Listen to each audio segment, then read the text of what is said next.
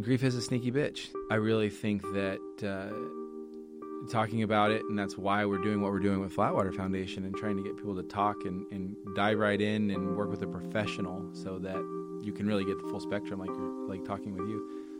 This podcast is like therapy for me. It's making me think about these things that we don't necessarily always think about, because I do get very caught up in the work that we're doing, trying to build a large organization.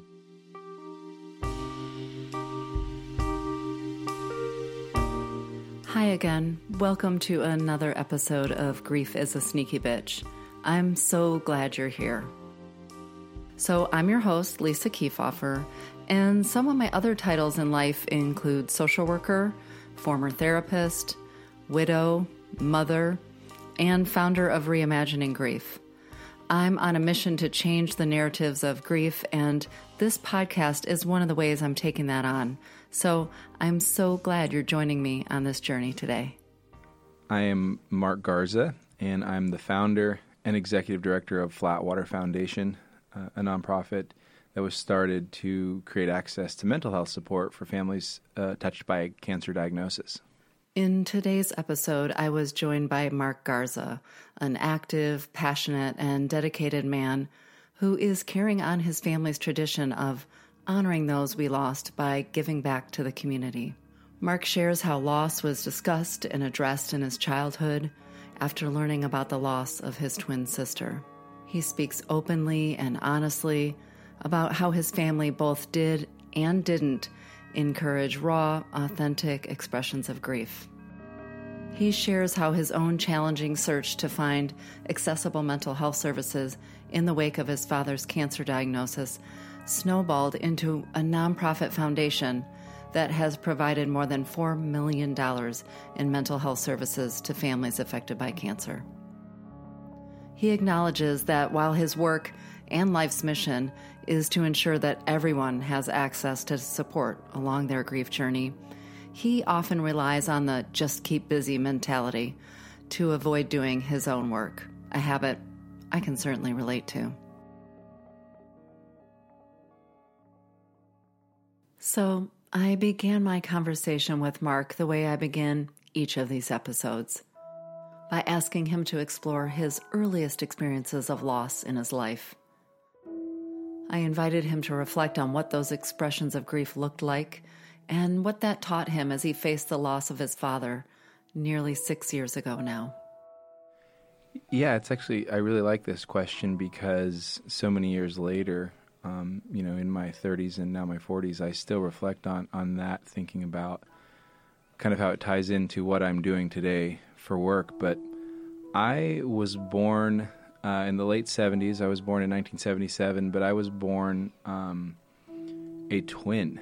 And I had a twin sister, Christina, who, I still remember the day when I was probably around 6 years old when I discovered, kind of had a discovery which led to a conversation with my mother at the time, my mom and dad, but mostly my mom. I remember talking to my mom about a piece of article, an article of clothing that I'd found and something in the closet, and had a conversation and found out that I was in fact a twin. And at birth, that my twin sister didn't make it. She was not able to live. There were several complications with both of us, but fortunately here in Austin, Texas, rushed us over to the NICU, and my life was saved. And she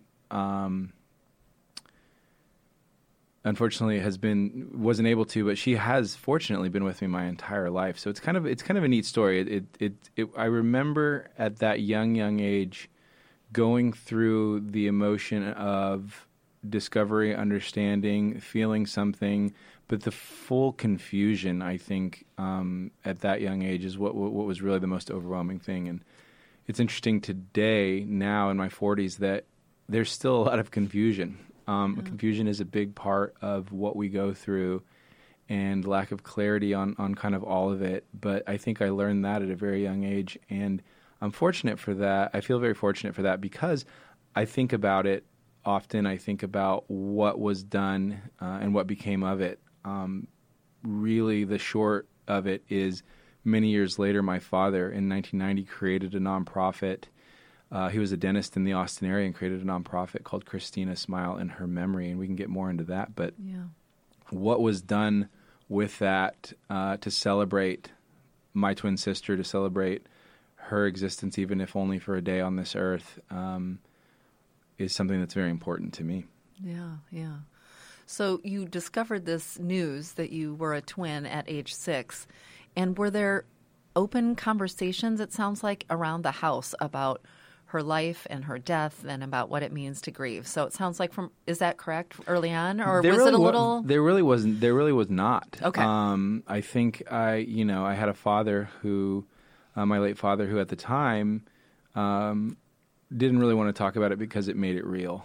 Yeah. And I only understand that because I talked with him the last year, some 35 years later with my mother about it. But it was something we didn't talk about. It was something that he didn't want to talk about, but my mother had a very different reaction to the whole thing, and I feel like she really did want to.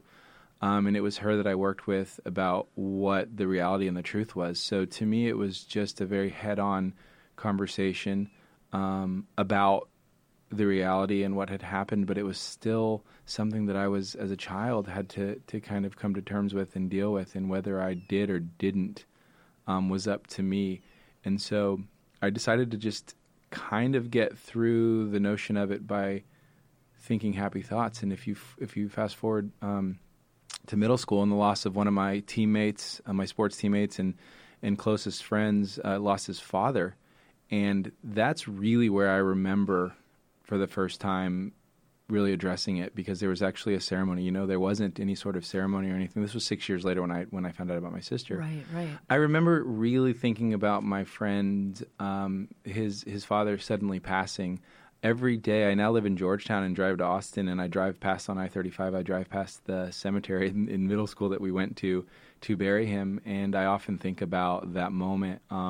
But it was a celebration. They had a son and a daughter, an older daughter, who was actually in school with my sister and the mom. And it was a big celebration of the meaning he gave to all of us in sports and in our lives. And I'm very, very fortunate to have kind of a let's talk about it experience, talking about what we went through, talking about what he meant, and recognizing that he was gone and that he had passed, and actually getting that great closure, which we don't always get, to have to the ability to go to a ceremony, right, to celebrate his life, and then really have a celebration of life.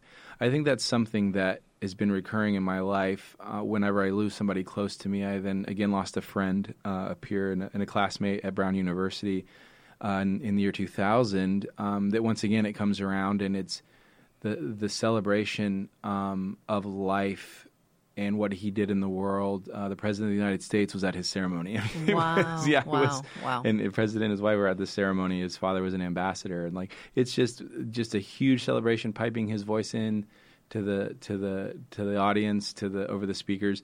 I think what I take from it was not celebrating a death, but really taking a moment to honor those that have passed and talk about what they mean to us and the accomplishments, but also be okay being sad. And we learn these lessons early on, and we don't even realize they're happening.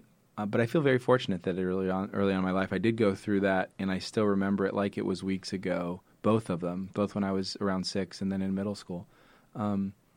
So fortunately, I was surrounded by people that did have open conversations and say, let's talk about it. Yeah. That's a lot of loss to go through already by the time you're in your 20s, by the time you're in school. And it sounds like, as you were indicating, you had some different models in terms of what it means to process grief and loss. Your mom maybe was feeling compelled to talk about it, but also she was part of a family unit that had other people like your father who didn't want to talk about it.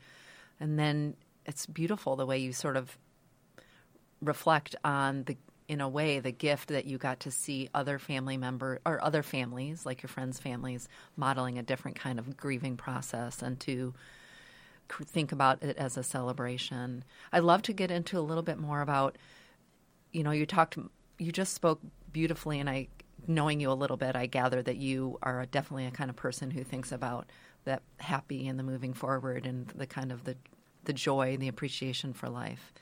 And in those early years or over time, have you learned to be comfortable sitting in the sad and the sorrow and the anger and sort of the entire spectrum of the emotions? Or what has that journey been for you? Yeah, I think actually, I think to a fault, balance is everything, right? Balance on both sides of the coin. I think I don't have a very strong ability to do that. And it's something that I've, in my own personal work and in going through the therapy and the work that I've done after losing my father, I think it's something that I think I could definitely do and be better at and do in a much stronger manner. So I think that is the ultimate gift, because it's very easy to go find solace and celebration, and it's very easy to go think about the positivity, because sometimes we mask ourselves or cloak ourselves in the ability to go celebrate positivity, and that happens. And it's encouraged in our culture too, right? Be happy all the time, and if you're not happy, that's somehow a failure on your part, and you just need to get your shit together and figure it out. Exactly, and that's why I think that what we've created with Flatwater Foundation to these families that have been affected by cancer is that's where you kind of need help. You need that professional. Often people say, "No, I'm fortunate. I'm blessed that I have a good, strong family unit, or I have great friends. I don't need counseling. I don't need therapy." And what I've discovered is, yes, but your friends and your family are very good at trying to keep you above water, and they're very good at telling you, "Look how incredible! Look what this person accomplished! Look how great this." Focusing on positive, because nobody wants to go down into that little dungeon. And we don't know how to hold pain. We don't know how to hold our own pain, and we don't know how to hold other people's pain. Right. And we especially don't know how to do it when it's someone that we care about. Right. So our tendency is to show up and, as you said, kind of buoy and bring above water and support and fix. Right. And so the professional nature of just like the life-saving care that I was able to receive and finally get access to and be able to afford through my journey after losing my father really was that work. And that's the professional support of a counselor and somebody. I tell people all the time that you have a great network and a great family around you, but this care that you can get is worth it, because you're also going to be able to discover how to handle that, how to grieve, how to cope, and having conversations, being okay with conversations and emotions and feelings that aren't all positive and happy. Yeah. But until we process and get through those, which I'll be completely frank, I don't know that I've really been able to fully do. I know I haven't been able to fully do. Even 6 years after the loss of my father, I think it's something that really sticks with you. But in talking about it, I've actually, with a professional and with therapists through therapy, I've been able to handle a lot more, finding comfort and being able to talk about those and get in those situations. Yeah, yeah.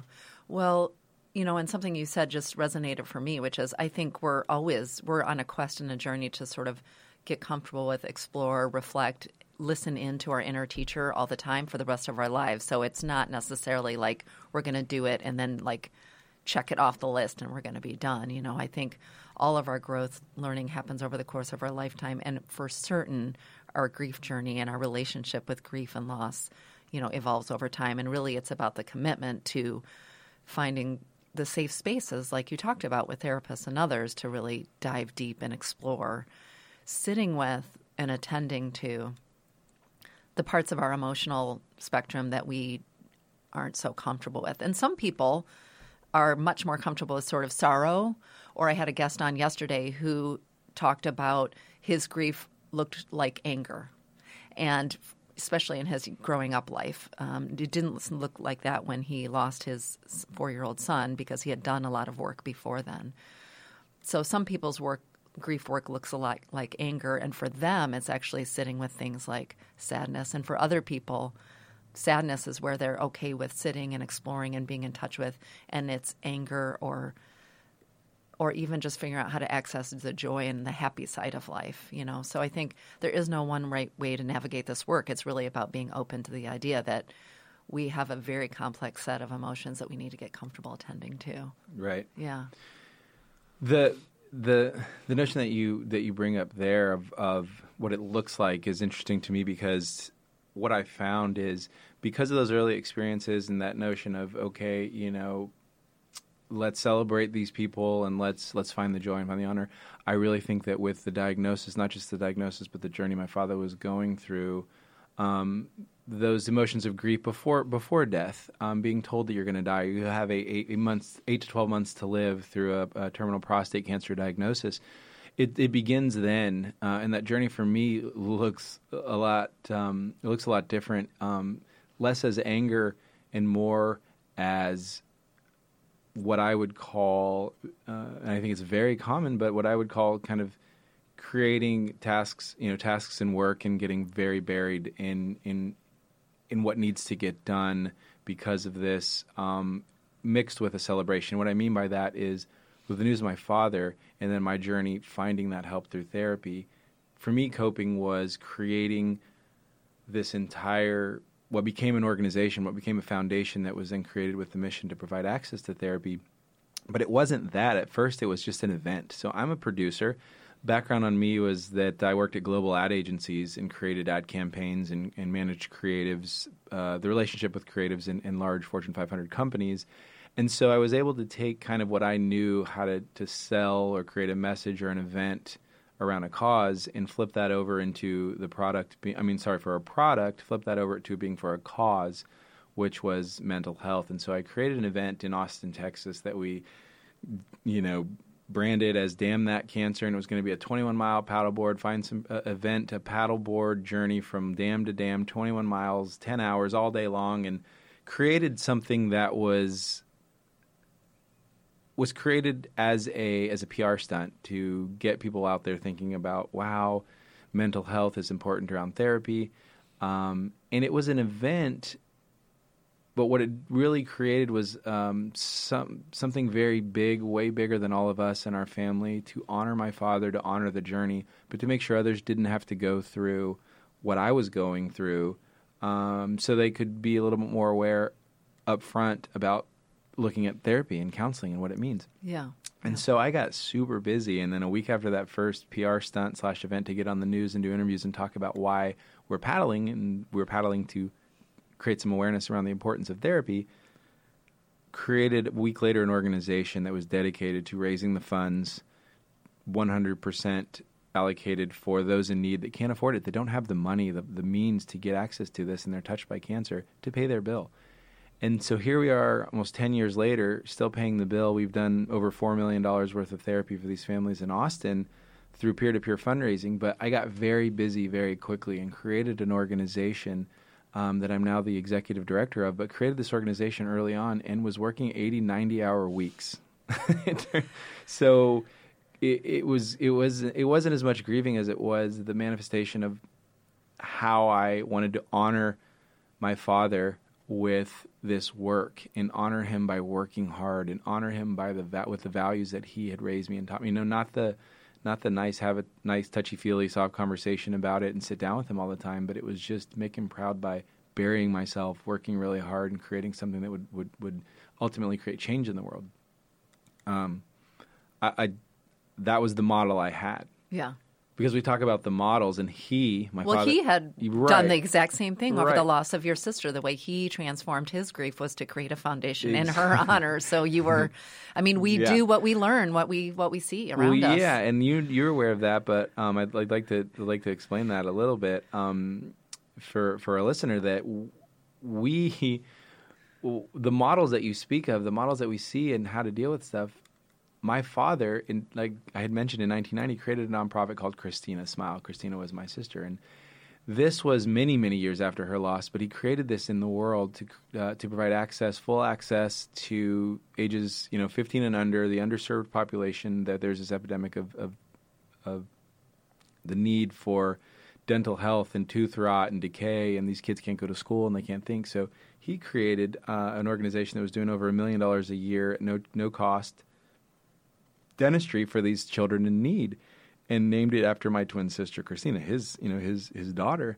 And that was, in essence, what I understand potentially now, not even a conversation we had, but potentially his coping mechanism was to honor her, to give it a name. It wasn't something we ever talked about. Yeah. So I was born in 1977. It wasn't until 1990 that I was able to, and even probably 91 or 2, a couple years into it, that I was even able to talk to my father about the name and what it meant and see him cry. Wow. Sorry, I get emotional to think about that time, but that was his model and that he had set for me. And so here it was, and he's getting sick, and he can no longer do the millions of dollars of care for these thousands and thousands of children because he has cancer. And so without thinking about it, or completely unintentionally, there I go creating something that's going to honor him and lift him up in his journey and help others on his behalf. So it happens a lot. It's not necessarily unique. I don't see myself as any sort of a revolutionary visionary here changing everything, but that was the goal. It allowed me to see that this is the model that I'm given through my same-sex parent, my father, on how we were going to cope with this loss and this grieving. Now, at the same time, through his diagnosis, I think he did a lot of work on himself and created a new model. So what we saw in the years after his diagnosis left something with me that was much more about talking and energy work and self-help and kind of a 180. So it was neat that he left that with me, that it is okay, and that it is okay to what? For him, that he understands it is okay for him to sit down and to talk about it and to not just joke about it and make jokes in the face of cancer, but see the reality of it. I took him. He and I went on a trip when I was supposed to go to a wedding in Italy, and I couldn't make it. And he had so many miles, and he was like, "Well, what am I saving my miles for? He's sick and he has a million miles, so he wanted to go with me, and we went to my friend's wedding in Italy. And so we went for 11 days, just the two of us, to go travel through Italy together. And that was where it was really transformative, and not just trying to put himself in a happy world and a happy place and celebrate Italy and his first time over there and doing everything, but really time on boats and ferries and trains and rental cars to talk to him about real conversations about what's going on, and so that happens at the end, but we still have 30 to 40 years of modeling and work that we have to do, but it gave me hope for kind of his transformation and the lessons that he was trying to teach us. So it's been quite a bit of a roller coaster. I did, until sitting down to do this, it's not something that I really thought about the loss as a child, but in getting to know you and talking about this, it's something that I think way more than we ever think about it. It's one of those things in life that is inevitable. It's going to happen. 100%. It's inevitable. 100%. It's going to happen. And I'm very much shaped by the way my father, my parents both treated and modeling me. And so now as a new father, I've had a son for a little while now, but we just had a new baby. And so with a new baby and a 6-year-old son, I think almost every day. Yeah. Definitely every day, but more so, I think heavily almost every day about everything I do, my actions and my modeling and what I do, and opportunities to not just shy away and push things away, but to very early on in life for my children create that notion of talking about it, understanding, trying to steer clear of a lot of anger, but let them know anger is okay. Not go straight to anger, but then also let them know at the same time anger is okay, sadness is okay, and be sad together or be sad alone. So it is quite a journey, and I'm bouncing around kind of all over the place. But I think that in doing so, Christina Smile and the charity that my dad had started and ran for so long created what I saw as how I was going to be able to honor him through an organization that was doing the same, creating change. Yeah. Wow. That's a phenomenal reflection. Thank you so much for sharing that. There's a couple of themes that I heard you talk about there. One is, again, I think you're coming to recognize, and I think our listeners will recognize this too, the ways in which we learn how to cope, deal, communicate is around us, even if it's not explicit, it's implicitly happening, which is might be frightening for some, but can also be actually really illuminating, because all that does is invite us to sort of open our minds and reflect, look at the messages, look at the stories, and then choose for ourselves, sometimes with the help of a therapist, how do those messages resonate for me? Is that how I want to carry forward? Is that how I want to show up in the world? Is that what I want to model for my kids? So I think you being sort of open and vulnerable about your own growing awareness about that modeling and going forward. I think the other piece that really resonated for me about what you shared about how your dad showed up to process his grief, and you did too, which is get real busy real quick, right, creating 80, 90 hours a week of work. I think that's very common. I think most of our listeners will understand that. I went back to work after 2 weeks, and as you know, because this is how we met, I moved to Texas and co-founded a nonprofit that helps cancer patients and was working 80, 90 hours a week to create that in his honor. So it in some ways it isn't necessarily a running from the grief or from the memory, and I think sometimes we can use busy as an excuse to not attend to the complex web of emotions that show up in grief and that we're often not equipped to handle, not just because our families don't model that, but as we sort of alluded to earlier, our sort of bigger, broader cultural message doesn't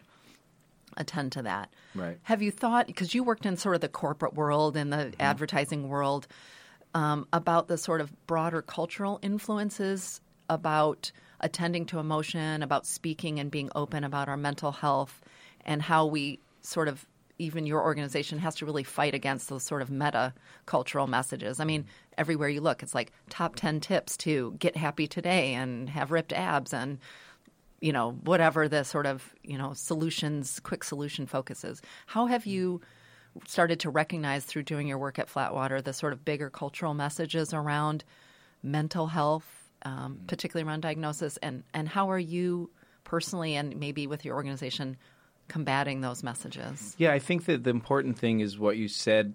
There are so many of them. It's everywhere. It's everywhere. And so whether it's an app, whether it's an app that's trying to alleviate our anxiety, our fear, anxiety, our depression, our just fear of missing out, which is the irony of it's our phones and our smartphones in our hands and our apps that are creating that disconnect and that are making us anxious. As I sit here in this podcast and I have a phone in my pocket, which I shouldn't, any little buzz creates, a trigger up to the brain that like, oh gosh, is that, what am I missing? Does somebody need to get a hold of me? All of that. And so what I've just realized is that we're creating all these things about culture to save us from the culture and cultural pressures in society via culture and society.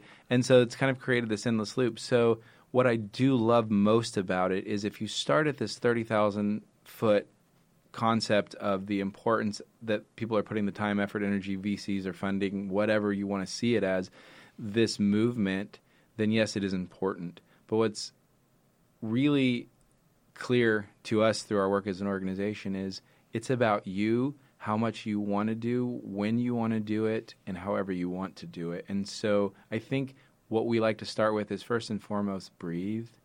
Like the apps that teach you how to breathe, you know how to breathe. The apps that teach you how to meditate, if you don't need to listen to a guided meditation, perhaps just unplug and turn off the lights and breathe for 20 seconds, whatever you can get, and reset. I teach my 6-year-old all the time when going to bed, big breaths in and out. Absolutely. And it's that easy. And so it's some of those basics because especially when you're talking about a traumatic loss or just a significant loss, our fight-flight response is kind of activated all the time. And culturally, I think we're sort of in a stress fight-flight response. And so even doing something to get your parasympathetic nervous system kind of going. And there's something almost relieving in a way about the simplicity of having access to your breath, which you have everywhere you go. You don't have to pay for an app or anything. It seemingly feels like it's taken away from you all the time, but it's there and you can do it. I'm asthmatic, and I always make that joke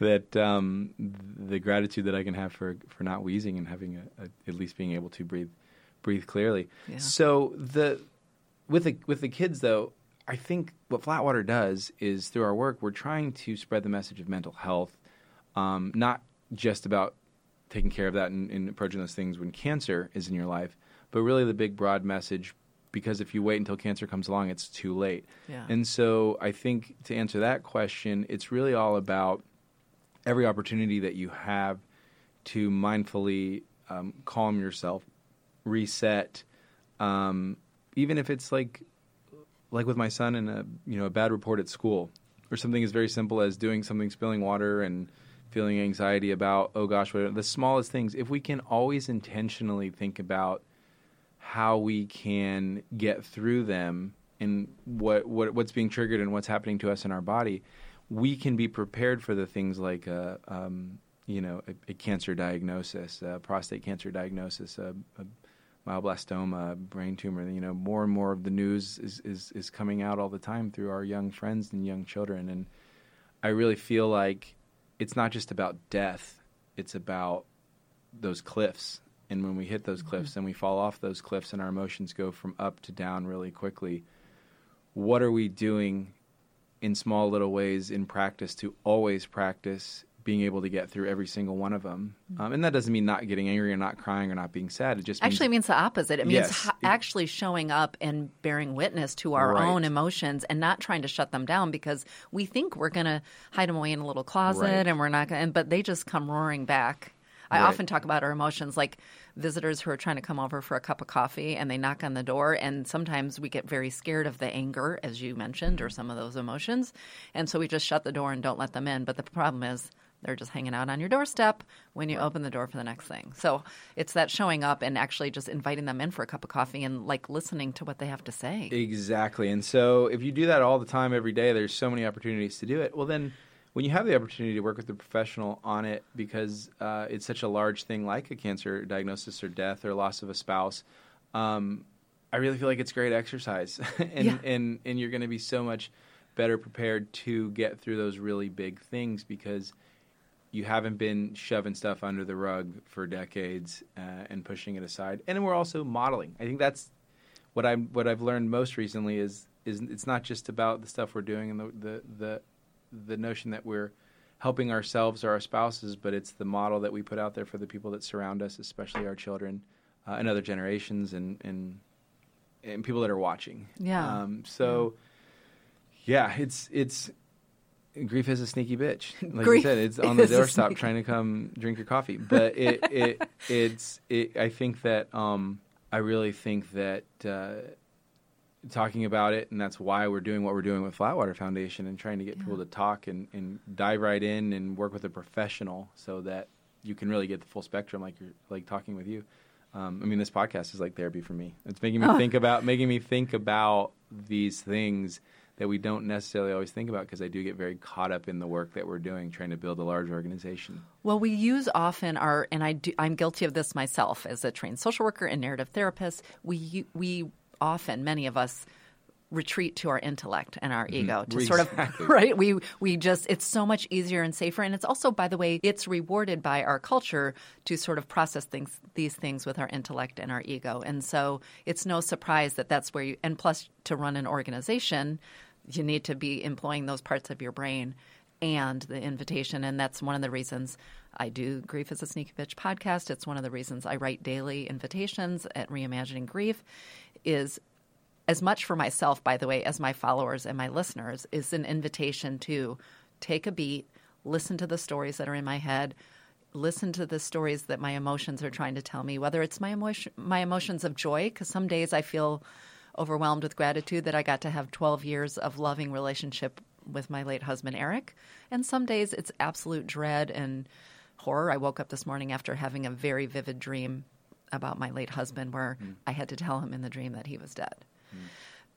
Whatever those things are, we try to retreat either to ignoring or we retreat to the sort of intellectual brain. And we can't live every day walking around just, I always say like zenned out in our emotional state and in touch with our emotions. And because most of us are so much more geared to sort of float up to the intellectual level, whatever invitations like therapy that's provided through Flatwater Foundation, like listening to podcasts like this, journaling, conversations with friends, is allowing us to get so much more practice at showing up for ourselves, being kind and compassionate to our own emotional state.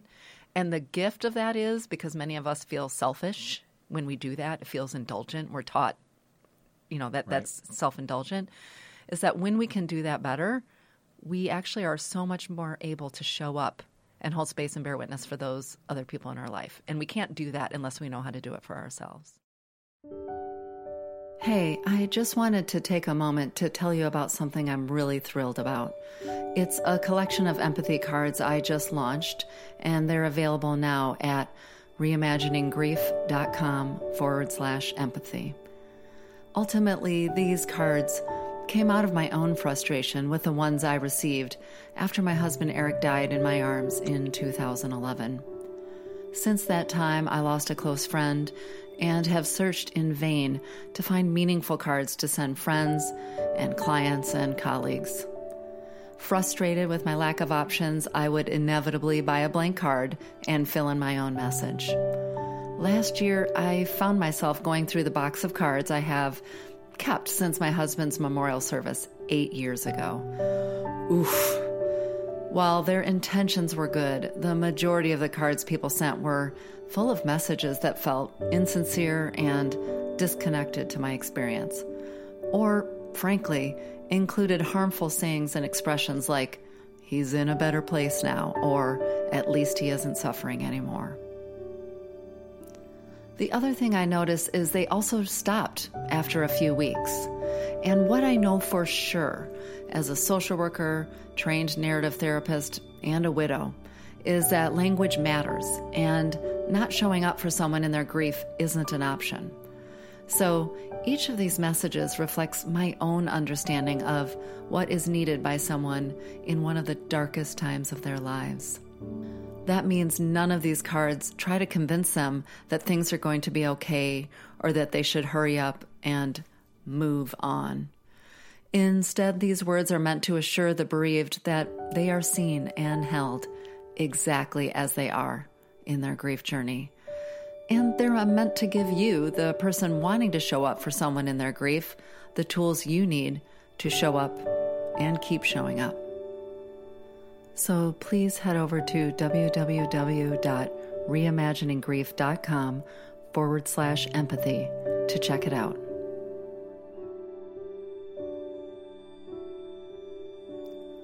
Speaking of showing up for ourselves and for others, next I asked Mark about what that has looked like in his life since losing his father 6 years ago.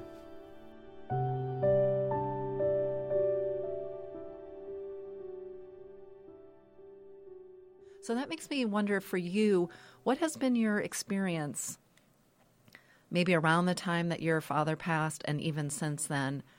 How have you seen people showing up and holding space and bearing witness to you and your pain over your loss? What sometimes were maybe the not helpful things? What were the helpful things? What did you discover along the way?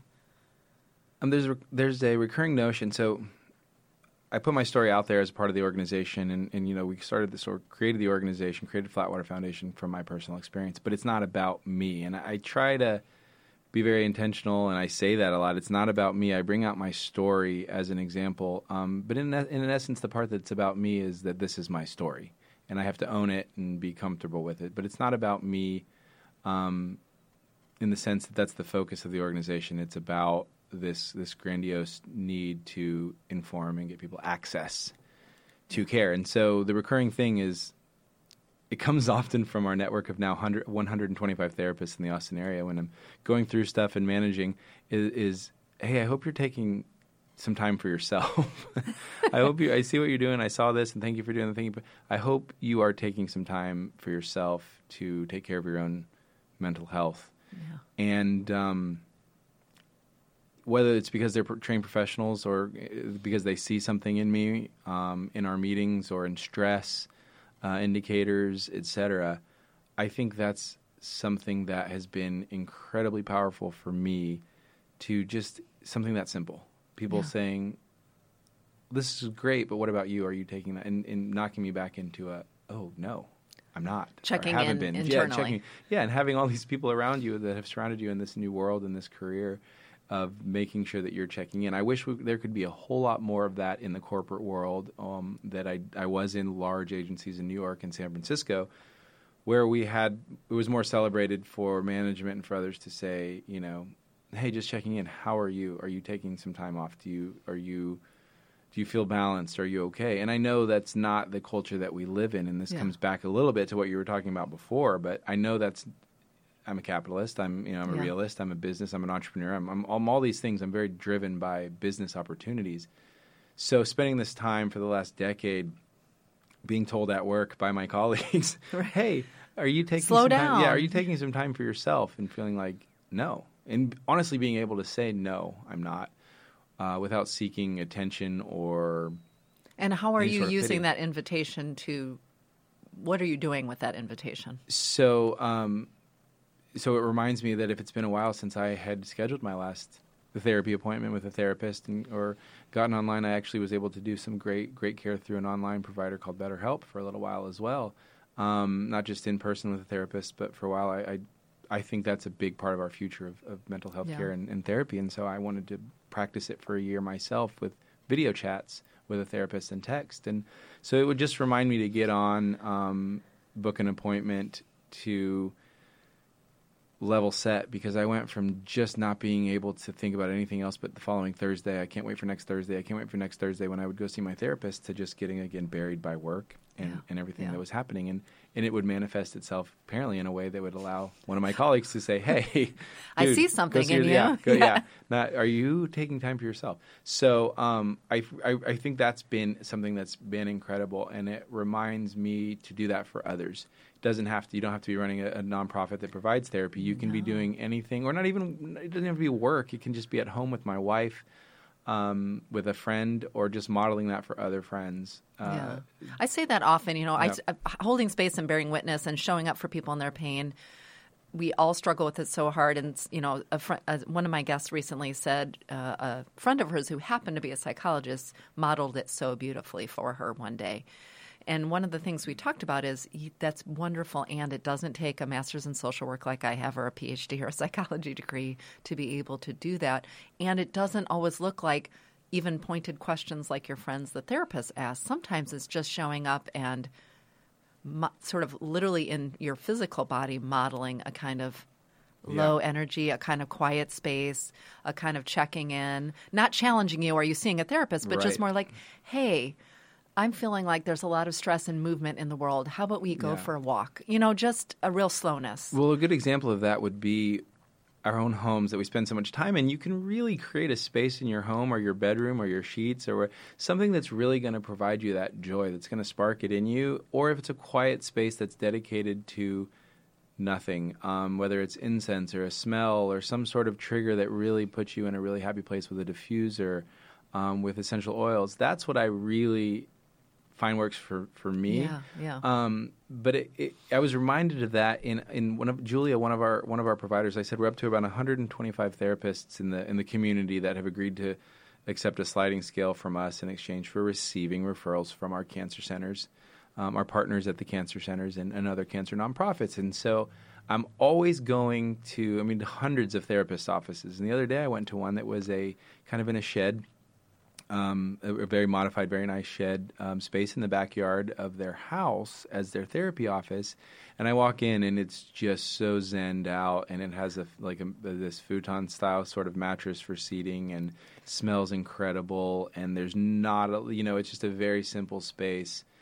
Shoes off at the door, and it was something so simple as that. I'm not going there for care and for therapy, but I took a huge interest in wanting to help spread kind of the vision of what this space looks like, and how can we personify this to help you and your potential clients understand this.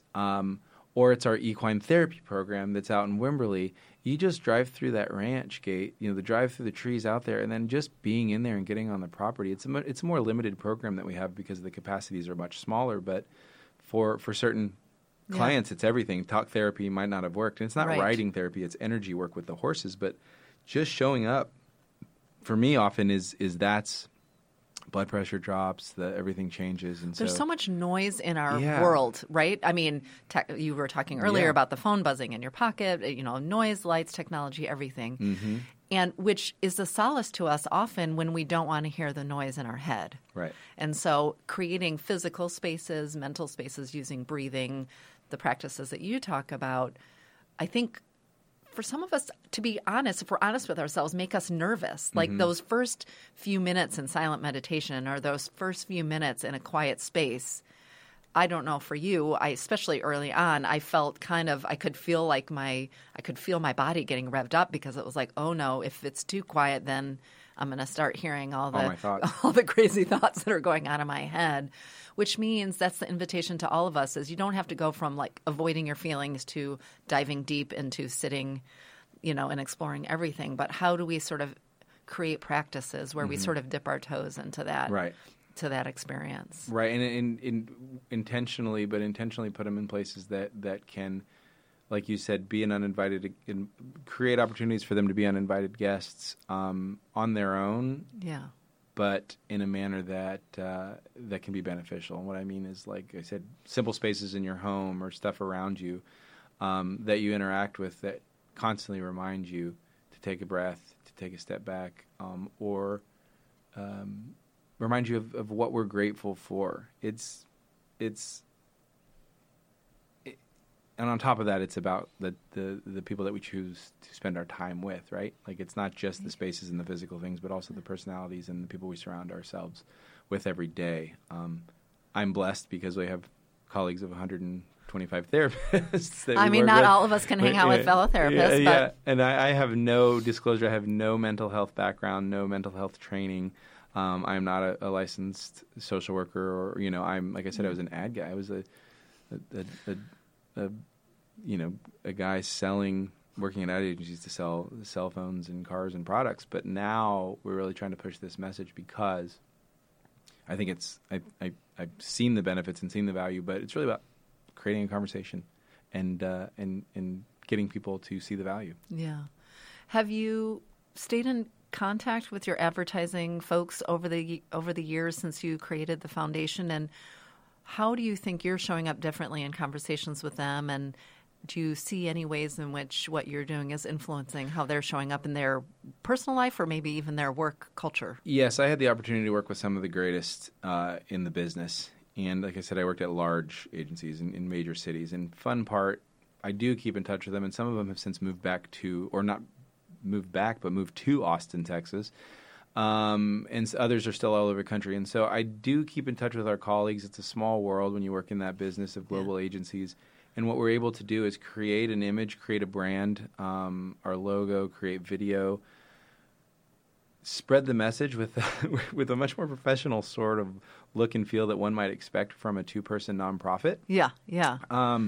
So I do utilize those, but what I also have found out is, anecdotally, to share a quick story, I get so afraid of using these people too much or asking too much of a favor because I'm so in love with the work they do, but we might not have the real huge budgets that they are worth, that they're the used billable to. hours that they're used to or that they really deserve. And so I get really anxious about those relationships and not wanting to abuse them, but also create an opportunity to work together because I'm so fortunate for what they can do and that they are able to. And so I think the message for me has been a lot of them, after so many years of helping out and doing stuff and me saying, I'm sorry I didn't reach out, or I felt like I didn't want to go to the well too many times, or they're like, no, what can I do? I've had a few of them come back and say, you know what? I do so much every day on these corporate clients and on these products and on these, whatever it might be, these hard goods, soft goods. I love the time it takes, whether it's at night or in the morning or right in the middle of my workday. I love the time I can take to create something with my same skills for this cause, for mental health, for therapy, for taking care of these families. It brings me back. So they have told me on multiple occasions, and I'm still not going to abuse that. I'm still very scared to go to the well for a lot of people. But it's a reminder that sometimes you can use your own creative skills and your work that you do, as long as it's not a way that's going to bury you, right? Like I did, using my skills and my corporate work to go just create 80, 90-hour weeks. But if it can be a little touch point, and if it's not for the Flatwater Foundation, whatever your skills are for any cause, any need, it was a really good reminder to me that we've created an opportunity for others to use what we do as a vehicle for themselves to give back and to use their skills. And so I think that from my past world and from the ad agency folks and creatives, I think it's been a pretty nice evolution of all the experiences I've had to bring them together and find this purpose to create, use that to create a movement and get more people inspired to take care of themselves. Yeah. I mean, in that way, in that act of sort of calling in favors and reconnecting with those old folks, you are may possibly be giving them a gift to slow down themselves, think about their own need for therapy and help. I mean, even in just doing the creative work for you, I can imagine they're daily bombarded by, as you said, hard goods and soft goods and products and, you know, growth and scale and business. And so to even do a work project that reminds them that there are people out there, and by saying people out there, I mean people in here, like we all are needing this thing. So that's a gift. Yeah, so it's been great. Again, not to say that we're entitled to that. It is a giant. I have such gratitude. It's a giant blessing. But it is fun. It was one thing that my dad, in his passing, did try very hard, intentionally, to leave with me was that, you know, gratitude is very important, and saying thank you for this, thank you for that. But you know what? In the end, they're not trying to support you, Mark, and that's what, it's not about you. You might be the face of it, and you might be doing it, but what you have to remember is what he's a founding board member, and you as an individual create. Because of this grief and loss, and then eventually his passing, because we knew it was inevitable. Yeah. Can also create opportunities for others to practice how they would like to approach grief for themselves. Absolutely. And give them a means or a vehicle to participate in Damn That Cancer and Tyler's Damn That Cancer, the paddleboard event, or run the Berlin Marathon for Flatwater Foundation. Remember, you've created something that doesn't have to be a thank you to them, but can be a way for them to process their own mental Exactly. health, their own grief journey, their own loss, or even prepare them for that inevitable day when they're facing that themselves. Exactly, and that's what we have to understand in doing so. And so I think that was a big lifelong lesson that I was able to get in his passing. And so now, through grief, you know, we don't have a long enough time on a podcast to talk about kind of what in his passing and what happened. But with my father's passing, I was never able to get that grief, that celebration, that ceremony, anything that had happened. Situations kind of came through in his passing, in cremation. My dad was actually, he had gotten separated and divorced from my mother after 47 years early on in his diagnosis. And so many years later, he had a caregiver that essentially kind of came into his life and changed the dynamic kind of within our family of how we all how it was all handled and how it went through. And so there wasn't for us a final ceremony. The last time I saw my dad, he was wheeled out of a house by the coroner. And that was it. That was the last time I had seen it. So I still, to this day, 6 years later, am processing kind of what that means and not having a funeral or a ceremony to do so. And so I think for me, it's even bigger, stronger, harder work that has to take place when somebody doesn't create the vehicle, the venue for which... for you to do that. Just build it up and create it. Yeah, well, and we started this conversation earlier today by you reflecting that one of the most powerful influences in terms of early learning around grief was going to your friend's father's funeral, and that the whole idea of having a service, a memorial, a place to celebrate. And actually my last guest talked about that because she also had a loss that didn't, because of culture and judgment and shame, didn't allow for an actual ceremony. She created one 5 years after the loss. But you started out by saying what an important lesson that was for you in terms of your friend going through their grief journey. And here you are saying sort of 6 years later that you didn't get to have that kind of, I don't want to say closure because that's a dumb word, but you didn't get to have that moment of sort of ceremony and honoring. Have you thought at all about how you might create something for yourself, for your wife, for your kids in honor of your dad? Or how have you thought about reclaiming the importance of that? So we think about it a lot, and here's what we ended up doing. We didn't have a ceremony. We didn't have anything about that. But what, through those early models and what we figured was the right thing for us to do in celebration was I'm the youngest of 4 kids, older brother, 2 sisters, and then myself. And so what we did starting the year, exactly 1 year after all of that went down, the loss of my father in November of 2013, we decided every year on that weekend of the day of his passing, the 4 kids who have lives all over the country, never spend any time together as 4, maybe at Christmas or maybe Thanksgiving, but usually not. We all have families and live all over the place. We dedicate that that one weekend to get the 4 kids together if possible. Sometimes it's not, but the 4 of us get together and do just celebrate. Celebrate your dad? That we have the 4 of us that in honor of my dad and celebrate him. It's hard for me to even just talk about that weekend right now. I'm getting emotional thinking about it. We just had it last November, but something simple. I mean, they've been huge. Some have been huge. Joining a work trip for my sister and buying plane tickets to go where she had to be in Italy for work, to Amarillo, where one of my sisters lives, for the weekend, to staying and going down to San Antonio this past year. It doesn't have to be big and boisterous, but it can be just as important. So it's about pausing. We all, exactly, that's it. We all pause. Sometimes we have spouses because that's important too, to surround ourselves, and sometimes it's just the 4 kids. We call us the 4 kids. I mean, we're all in our 40s, but but yeah, to me, it's that's what we created, and so that's kind of ceremonially. It's not a big celebration or a throwing of ashes into the water, which was that did happen and that did occur, but with others, exactly, with others. But we were in a tough position and weren't given the ability to take some of those ashes. It was denied to us. And so, so that's what we decided. Yeah, that's what we decided to do, to reclaim it and celebrate it, and kind of, we can do this every single year because it's not going to leave us. So that helps us get through. But I really feel like the biggest challenge that I've had, and the biggest hardest part of grief and me coming to terms with the grief was the loss of the ability to do that at the time I wanted to. Yeah. And it sticks with me forever. Well, there's something in that. There's already something about a loss that is a ripping apart of a relationship, and I call grief kind of a tearing apart of our life manuscript. And then, when someone we love is lost, the manuscript of our life gets shredded and handed back to us, to like, okay, just you don't have any lines anymore, but figure it out, Go forward, play forward.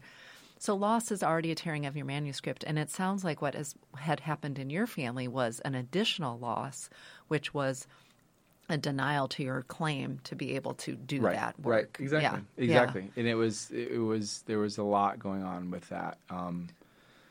It complicated quite a bit. So I really think all of that fed into the importance of what we're doing with Flatwater Foundation, and why I don't want, the harder that things got for me, I don't want others to have to feel that they can't get the help and support that they deserve.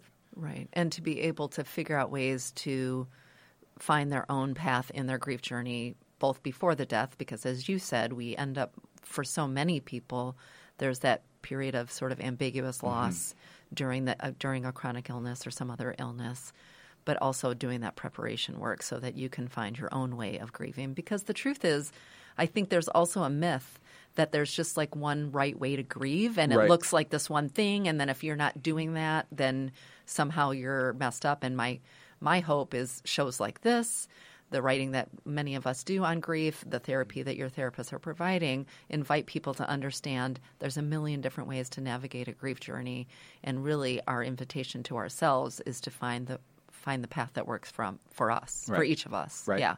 And that's sort of the work that you've been doing, and your sisters and your brother and yourself created one of the ways in which you guys are doing your grief journey by claiming or reclaiming a way to memorialize and honor. In an ongoing manner. I think that was important to us, is to always know that, like, I used to look forward to my Thursdays for therapy. Now I look forward to my Novembers for that, annual ongoing kind of opportunity to do grieve, honor, celebrate, and be okay, like really feeling all of the emotions that you want to feel, and being sure that you keep them with us, that it's not gone and put away forever. No. Hashtag feel all the feels. Yeah, feel all the feels together as the 4 kids. Yeah, that's fantastic. Yeah.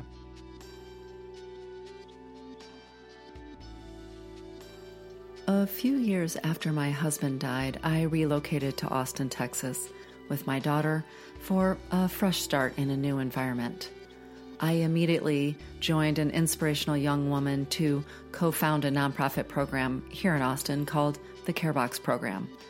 It delivers care supplies to cancer patients and is still serving patients today. During that time, I discovered the work Mark was doing with the Flatwater Foundation as we were both supporting cancer patients and their families. What Mark didn't know until shortly before this interview is that my daughter and I have benefited from the services they provide over the past 5 years. As a trained social worker and therapist, I have long understood the importance of taking care of your mental health as well as your physical health.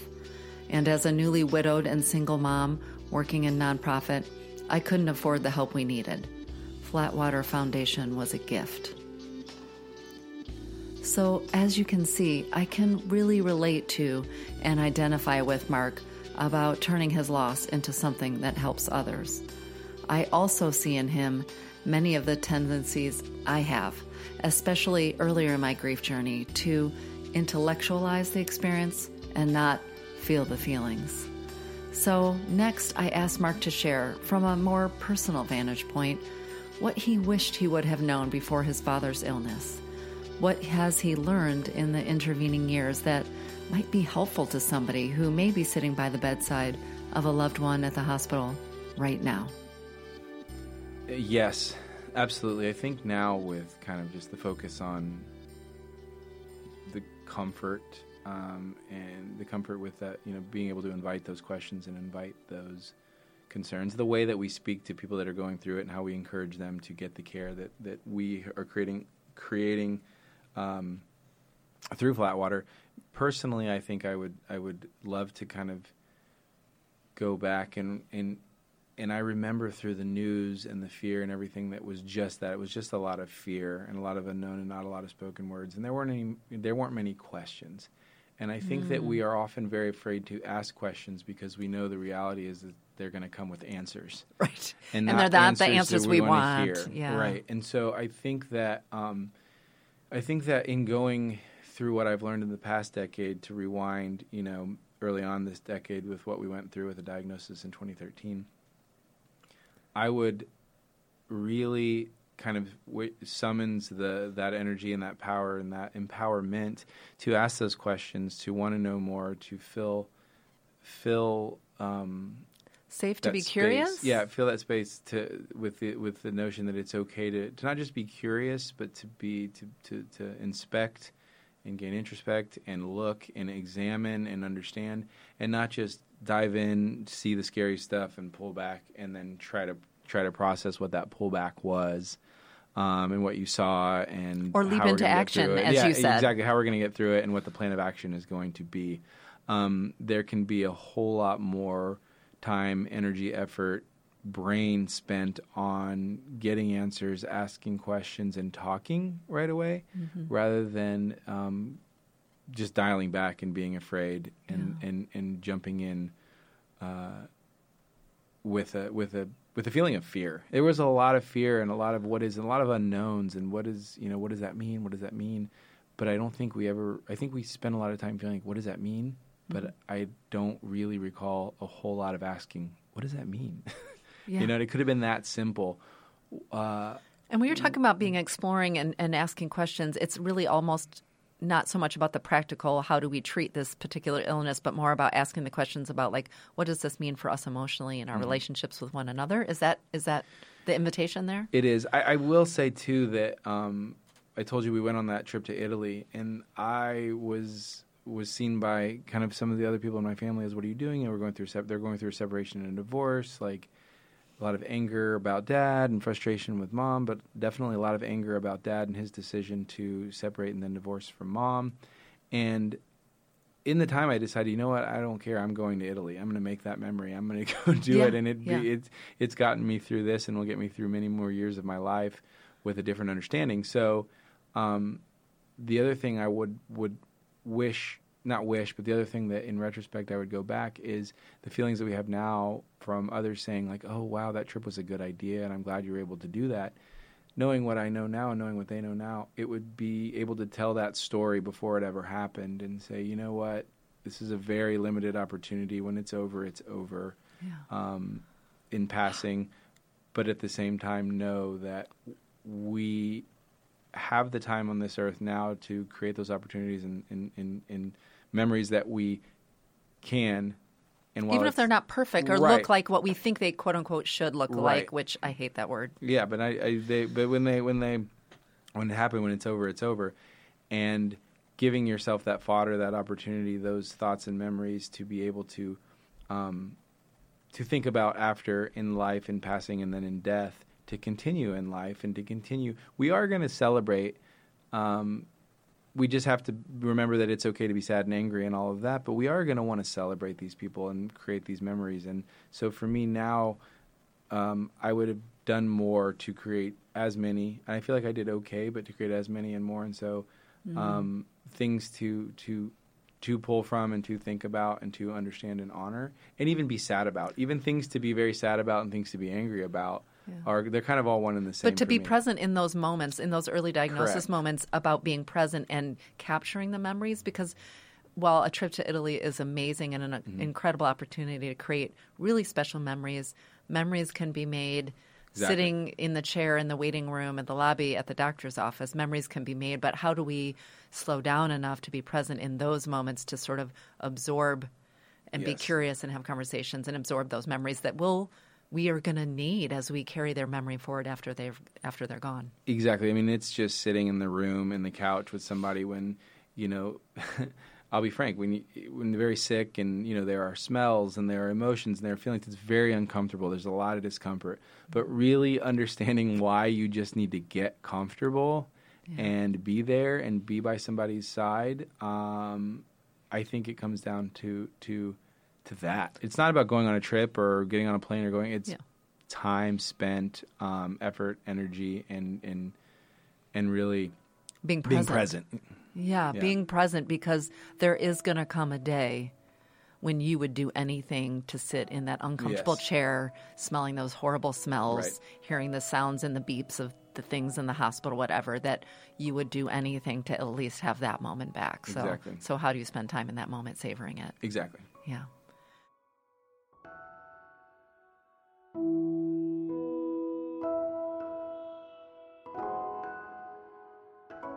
Mark, thank you so much for coming on Grief is a Sneaky Bitch today. It's been such a pleasure talking to you. I appreciate your openness and your vulnerability, and of course I appreciate the work that you're doing to help families with the Flatwater Foundation. Well, thank you very much for having me. I appreciate the work you're doing, and grief is a very sneaky bitch. And the more we talk about something, the less sneaky it has the ability to be. And I love what you're doing with that, and that's really the message that we want to share out there. Yeah. Thank you. Awesome. Thanks, Mark.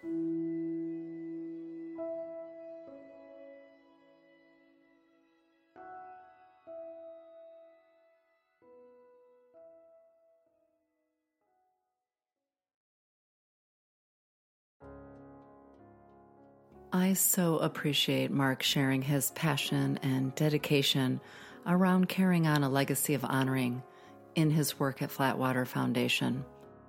I'm even more inspired by his realness in acknowledging that he sometimes struggles with doing his own grief work, as my previous guest, Kelly Abbott, describes it. I'm grateful to you for listening to another episode of Grief is a Sneaky Bitch, and I'm thrilled to share that we have more incredible interviews coming your way this season. Next up is a fascinating conversation I had with Renee Rouleau of Renee Rouleau Skincare. She is a powerhouse CEO of a skincare line used by celebrities who is transforming the loss of her business partner and husband into a shining light that is guiding her path forward. I also wanted to take a moment to remind you that I have launched a Patreon campaign. I would love a handful of listeners to come along this journey with me by investing in the podcast series. In fact, I want to give special thanks to my first patron, Susan Schreiber, who signed up last week. I could really use your support, and in exchange, you will get some way cool perks like Grief is a Sneaky Bitch stickers, t-shirts, behind-the-scenes vlogs of my challenges and triumphs, and so much more. Please visit my Patreon page to learn more about how you can accompany me on this journey. You can find the link in my show notes. This is Lisa Kefauver, creator and host of Grief is a Sneaky Bitch. Thank you so much for joining me today. Until next time, I see you, I hear you, and I'm holding you in my heart.